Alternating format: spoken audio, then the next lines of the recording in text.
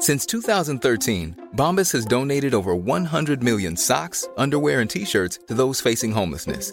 If we counted those on air, this ad would last over 1,157 days. But if we counted the time it takes to make a donation possible, it would take just a few clicks. Because every time you make a purchase, Bombas donates an item to someone who needs it. Go to bombas.com/ACAST and use code ACAST for 20% off your first purchase. That's bombas.com/ACAST, code ACAST. Ready to pop the question? The jewelers at BlueNile.com have got sparkle down to a science with beautiful lab-grown diamonds worthy of your most brilliant moments. Their lab-grown diamonds are independently graded and guaranteed identical to natural diamonds, and they're ready to ship to your door. Go to BlueNile.com and use promo code LISTEN to get $50 off your purchase of $500 or more. That's code LISTEN at BlueNile.com for $50 off. BlueNile.com, code LISTEN.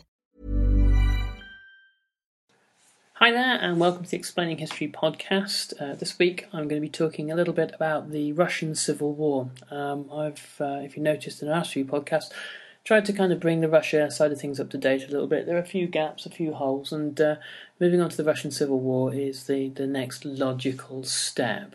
The Russian Civil War is a very complicated and confusing thing to study because it is not really a standard civil war, i.e. in that there are two sides vying with clear ideological positions for the future of a nation. It is that, but combined with the intervention of Allied powers from overseas, and also the breakdown of the state in which the two sides are fighting over.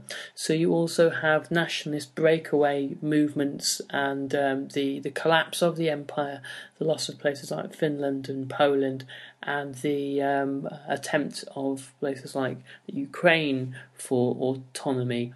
So in many ways, the political goals of the Reds and the Whites are also deeply intertwined with these other more local disputes and ambitions that are going on. So firstly, a word about the White Forces. The White Forces are a mixture of various different factions. On the one side, you have a number of old Tsarist generals who probably wouldn't have put the Tsar back in a position of power. Probably had they won, some manner of military dictatorship would have emerged. You have figures like Denikin, Wrangel, Kolchak and Kornilov, all of whom don't so much have a clear ideological position as to what they see Russia as. They are purely reactionary, and this is part of their downfall. They have no real program other than to destroy the Bolsheviks. The officers who join them are men whose lives have been devastated by the Bolsheviks, whose lands have been sequestered, whose families have been executed, whose wealth has been lost. And there was a popular feeling amongst the young officers of the White Army that really the old Russia was dead anyway. The Russia that they had known had been killed by the revolution, and there was a rather bleak kind of fatalism amongst many of them. They may win this war, but everything that they had fought for was lost anyway. And there was therefore a kind of a certain sort of angry violence to them, in that they did not, as their generals, did not really stand for very much other than the bloody revenge and the destruction of their enemies. And the ordinary Russians, particularly the peasants, are looking to the white forces really to present them any kind of credible alternative to the Bolsheviks. The Bolsheviks, they know, or strongly suspect, will not honour their promises to give them the land or allow them to keep the land. And as war communism kicks in, and if you're not sure about war communism, go back a couple of podcasts and look at the podcast that I recorded on the Red Terror. I think it's, in fact, the last one before this. And that should give you a background on that. But suffice to say, the policy of war communism was catastrophic for the peasants, and there would have been an ideal opportunity amongst the White Armies really to rally peasant Russia against the Bolsheviks. But unfortunately, the White Armies offer no programme, they offer no propaganda, they have no policy to the peasants other than business as usual, oppression and the rule of the aristocrats and the landowners, which is hardly an alternative. The white officers tended to treat the peasant soldiers who fought for them with even greater sort of dislike, disdain and disregard after the revolution than before it. And these kinds of things really translated into the pendulum of support shifting towards the Bolsheviks as the lesser of two evils. Britain, France and America and Japan, though Japan's a slightly different case. Japan is really, when she invades in the East, is serving her own goals and is less interested in actually supporting a new white government than annexing a large chunk of land in the East. Anyway, suffice to say, Britain, France and America in the West all help in various ways to keep the white cause going. War loans, the landing of troops. America lands 12,000 troops, and as do the British and French in roughly equivalent numbers. And the equipping of white armies with the latest in military hardware and uniforms. This keeps the white armies going, but very quickly, in Britain and France and America, major misgivings are aired about the efficacy of supporting the whites. Not only do the whites, as we say, have no policy, they have nothing to appeal to the bulk of the Russian population with, and those are the people who you're really, really going to win the war with. The armies are clearly riven with corruption and incompetence. Lenin, I don't know whether it's an apocryphal tale, but it is apparently true. Lenin supposedly wrote to the British government a rather sarcastic note thanking them for all their equipment.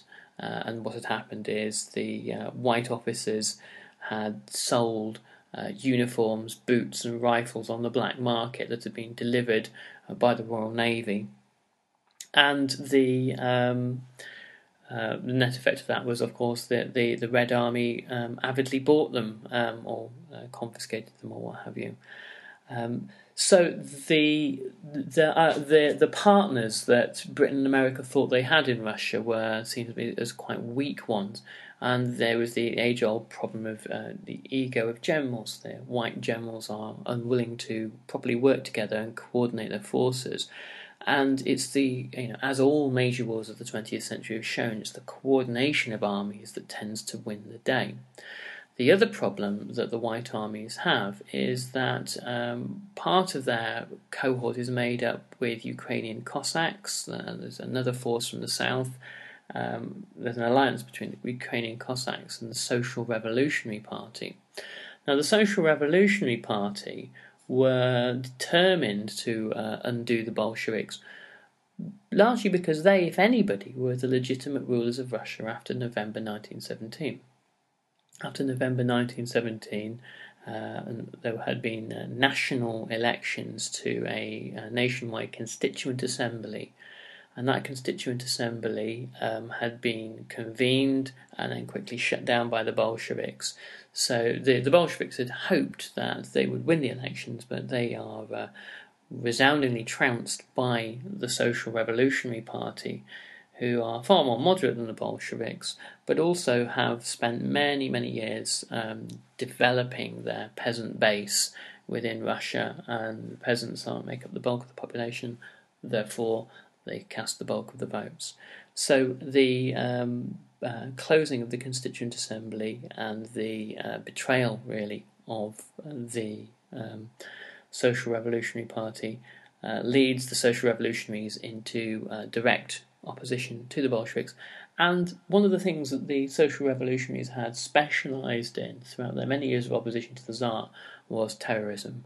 They knew about bomb making, they knew about assassinations, and it had been them, not the Bolsheviks, throughout the 1860s to the 1900s, really, that had accounted for the majority of killings of Tsarist ministers and members of the regime. And the Bolsheviks, even with their new security apparatus of the Cheka, the Bolsheviks have a very, very weak grasp on the country, and are the recipients of a number of bombings and assassinations and killings in the run-up to the Civil War.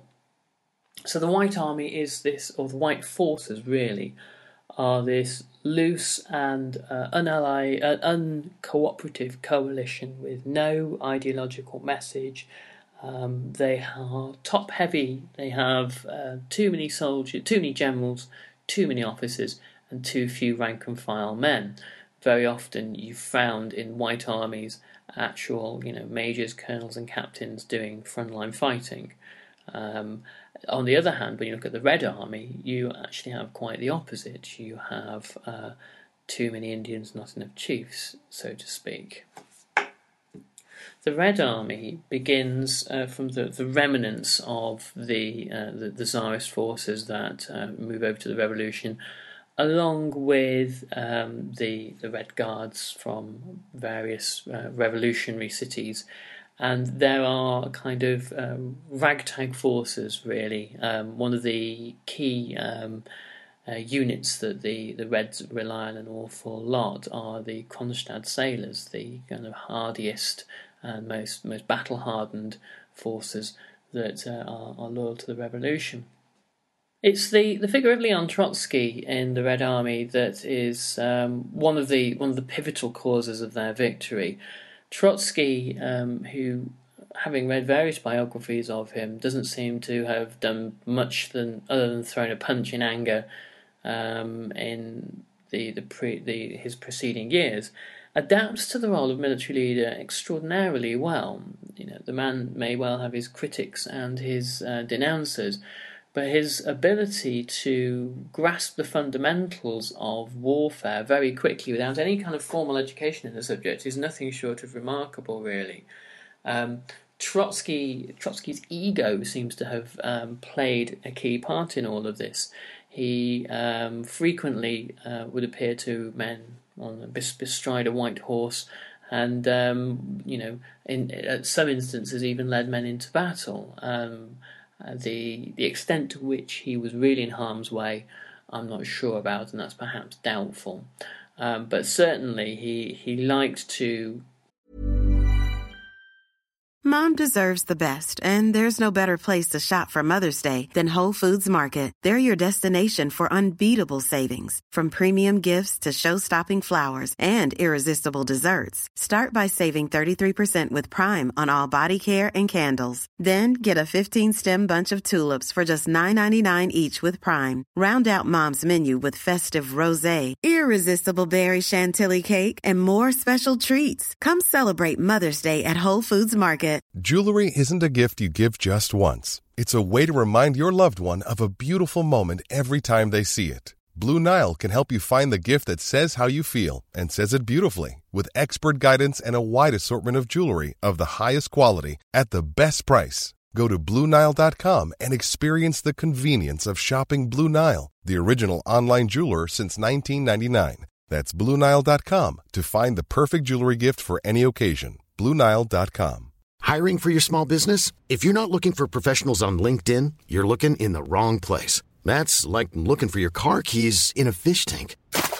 LinkedIn helps you hire professionals you can't find anywhere else, even those who aren't actively searching for a new job but might be open to the perfect role. In a given month, over 70% of LinkedIn users don't even visit other leading job sites. So start looking in the right place. With LinkedIn, you can hire professionals like a professional. Post your free job on linkedin.com/people today.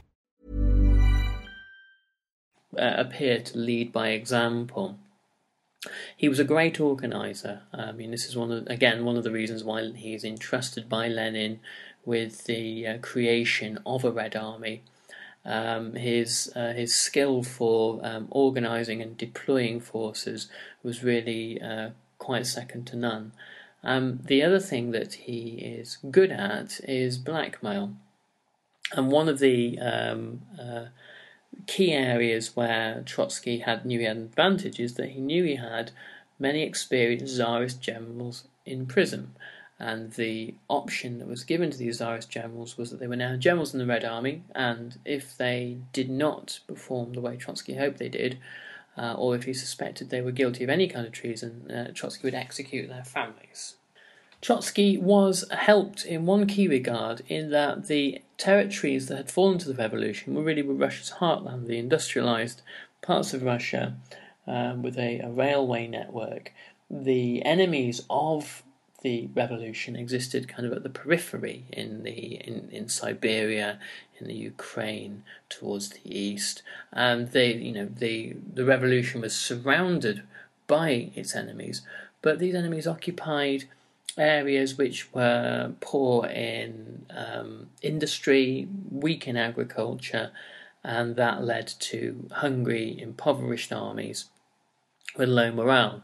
Trotsky makes great use of the railway network across Russia and creates his own armoured train to take him from battlefront to battlefront.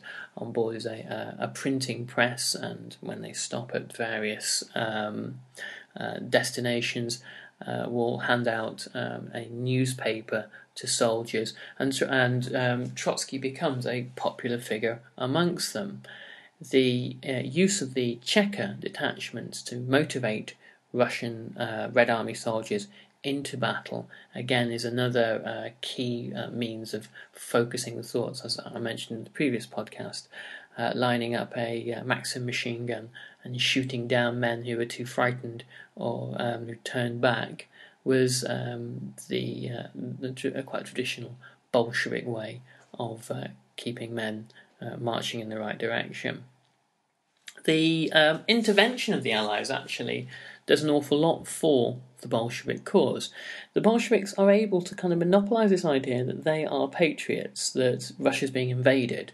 It was the Germans last time, but it's the British and the French now, and in the minds of your commoner garden Russian peasant at the time, there's scant little difference between the two. These are all just, Germans, English, French, foreigners. And the Bolsheviks, if they're the party who aren't allied with these people and who are fighting for Russia, then this is seen as a positive. And the Bolsheviks are willing to wear any garb, any kind of costume, if you will, in order to draw that sense of to draw any kind of support to them. They know that hanging on to Russia is going to be extremely difficult, and so any strategy is worth giving a go. Emerging in the midst of all this chaos is a kind of localism which worries Lenin immensely.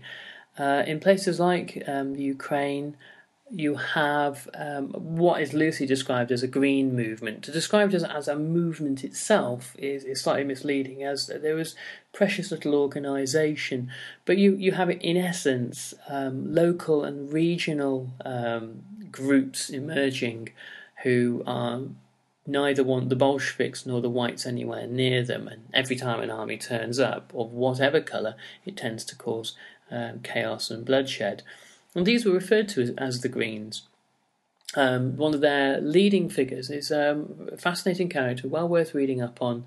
Someone should make a movie about this guy at some point, a guy called Nestor Makhno, who was an anarchist who led a kind of guerrilla partisan war against both the whites and the reds to keep them at bay.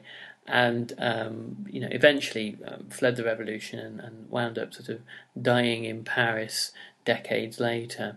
But a brilliant intellectual and a warrior and a very charismatic figure. The Green Movement spelled a problem to Lenin vastly greater in many ways than the whites did. The whites were armies who could be surrounded and defeated on the open battlefield. The Greens represented the population, The Greens represented the possibility that the population might never submit to Bolshevik rule, and if the population didn't, that meant that the food supply would forever be in jeopardy. And this again gives us interesting clues as to why Lenin was so keen on measures like war communism. Suffice to say that the Green Movement is defeated partly because it's not centrally organised like the Red Army is, but it takes an awful lot to do that.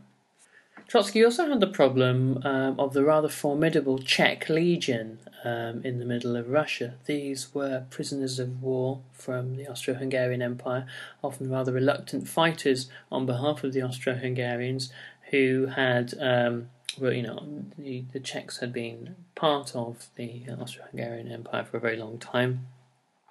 They had been captured by the Russians, and whilst on Russian soil, had been allowed to form themselves into the Czech Legion to fight against the Central Powers and, in the Czechs' view, for the independence of a new Czech state that they hoped would be, and was, in fact, created at the end of the war. However, with the revolution, all bets are kind of off. What you have now in the middle of the country is a force notionally allied really to the British and the French, to counter-revolutionary forces, which Trotsky insists should be disarmed.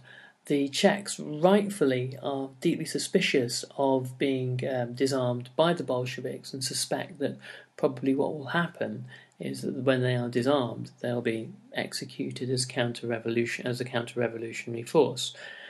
When the Red Army attempts to disarm them, the Czechs quickly defeat them and go on to fight a formidable campaign to control the Trans-Siberian Railway.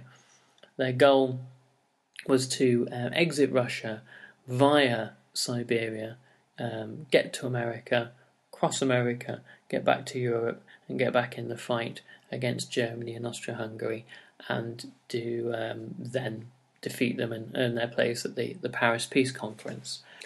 Most of them by 1920 get away. It helped that they had captured a leading White Army leader, Admiral Kolchak, and a large amount of Tsarist gold, which they were happy to hand over.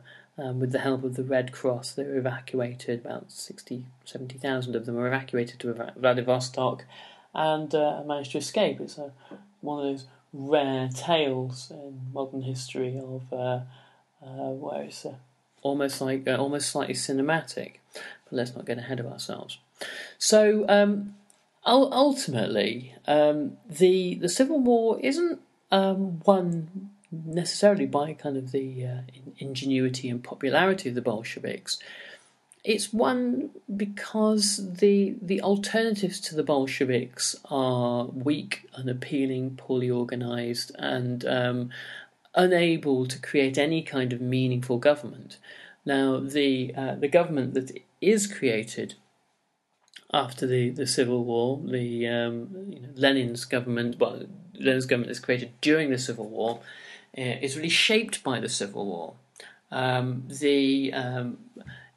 Sort of the sympathetic view of Lenin, I'm not sure I go along with this particularly, but the more sympathetic view of Lenin suggests that were it not for the Civil War, much of the authoritarianism of Bolshevik Russia would perhaps not have occurred, and there would have been perhaps far less violence towards kind of class enemies. Well, this kind of speculative stuff does none of us any good. We can make counterfactuals until the cows come home, and none the wiser about anything. I think the point is that the Civil War very probably is a contributory factor in the creating a sort of a brutalized generation of commissars. The Civil War accounts for something like about 14 million deaths in Russia. It's a staggering sum. Now that figure, there are lower and higher estimates. There are some say it's 10, some say it's 20 million. These kinds of mass killing figures are notoriously ambiguous within within modern history. But the point being that the state that emerges from the Civil War is massively weakened, is damaged by famine, has lost many of the generation of people who would have been able to help Russia get back on its feet in terms of its economy and administration and that kind of thing. And the infrastructure is, of course, deeply damaged. It's not just the countryside that's starved, it's the cities as well. And not so much through the actions of the whites, really, but through the actions of the Bolsheviks themselves. So at some point in the near future, I'm going to move on to look at the policies between 1921 and 24 that Lenin institutes to try to get Russia back on its feet, and the legacy that those create for the future. I hope this has been useful for you. If you need anything else on this subject, if you go to my website, there's a downloadable ebook there on a Student's Guide to the Russian Revolution. That's got all you need on the Russian Civil War in it, in a kind of concise and easy way to get you through exams and that kind of thing. And you might also want to have a look at Chris Kostov's The Communist Century. Again, plenty of handy and useful and valuable stuff in there. Anyway, I hope this was interesting, and I'll catch you on the next podcast. Thanks very much. Bye-bye. Hey, it's Paige DeSorbo from Giggly Squad. High quality fashion without the price tag. Say hello to Quince. I'm snagging high-end essentials like cozy cashmere sweaters, sleek leather jackets, fine jewelry, and so much more. With Quince being 50 to 80% less than similar brands. And they partner with factories that prioritize safe, ethical, and responsible manufacturing. I love that. Luxury quality within reach. Go to quince.com/style to get free shipping and 365-day returns on your next order. Quince.com/style. When you need mealtime inspiration, it's worth shopping Kroger, where you'll find over 30,000 mouth-watering choices that excite your inner foodie. And no matter what tasty choice you make, you'll enjoy our everyday low prices, plus extra ways to save, like digital coupons worth over $600 each week. You can also save up to $1 off per gallon at the pump with fuel points. More savings and more inspiring flavors make shopping Kroger worth it every time. Kroger, fresh for everyone. Fuel restrictions apply.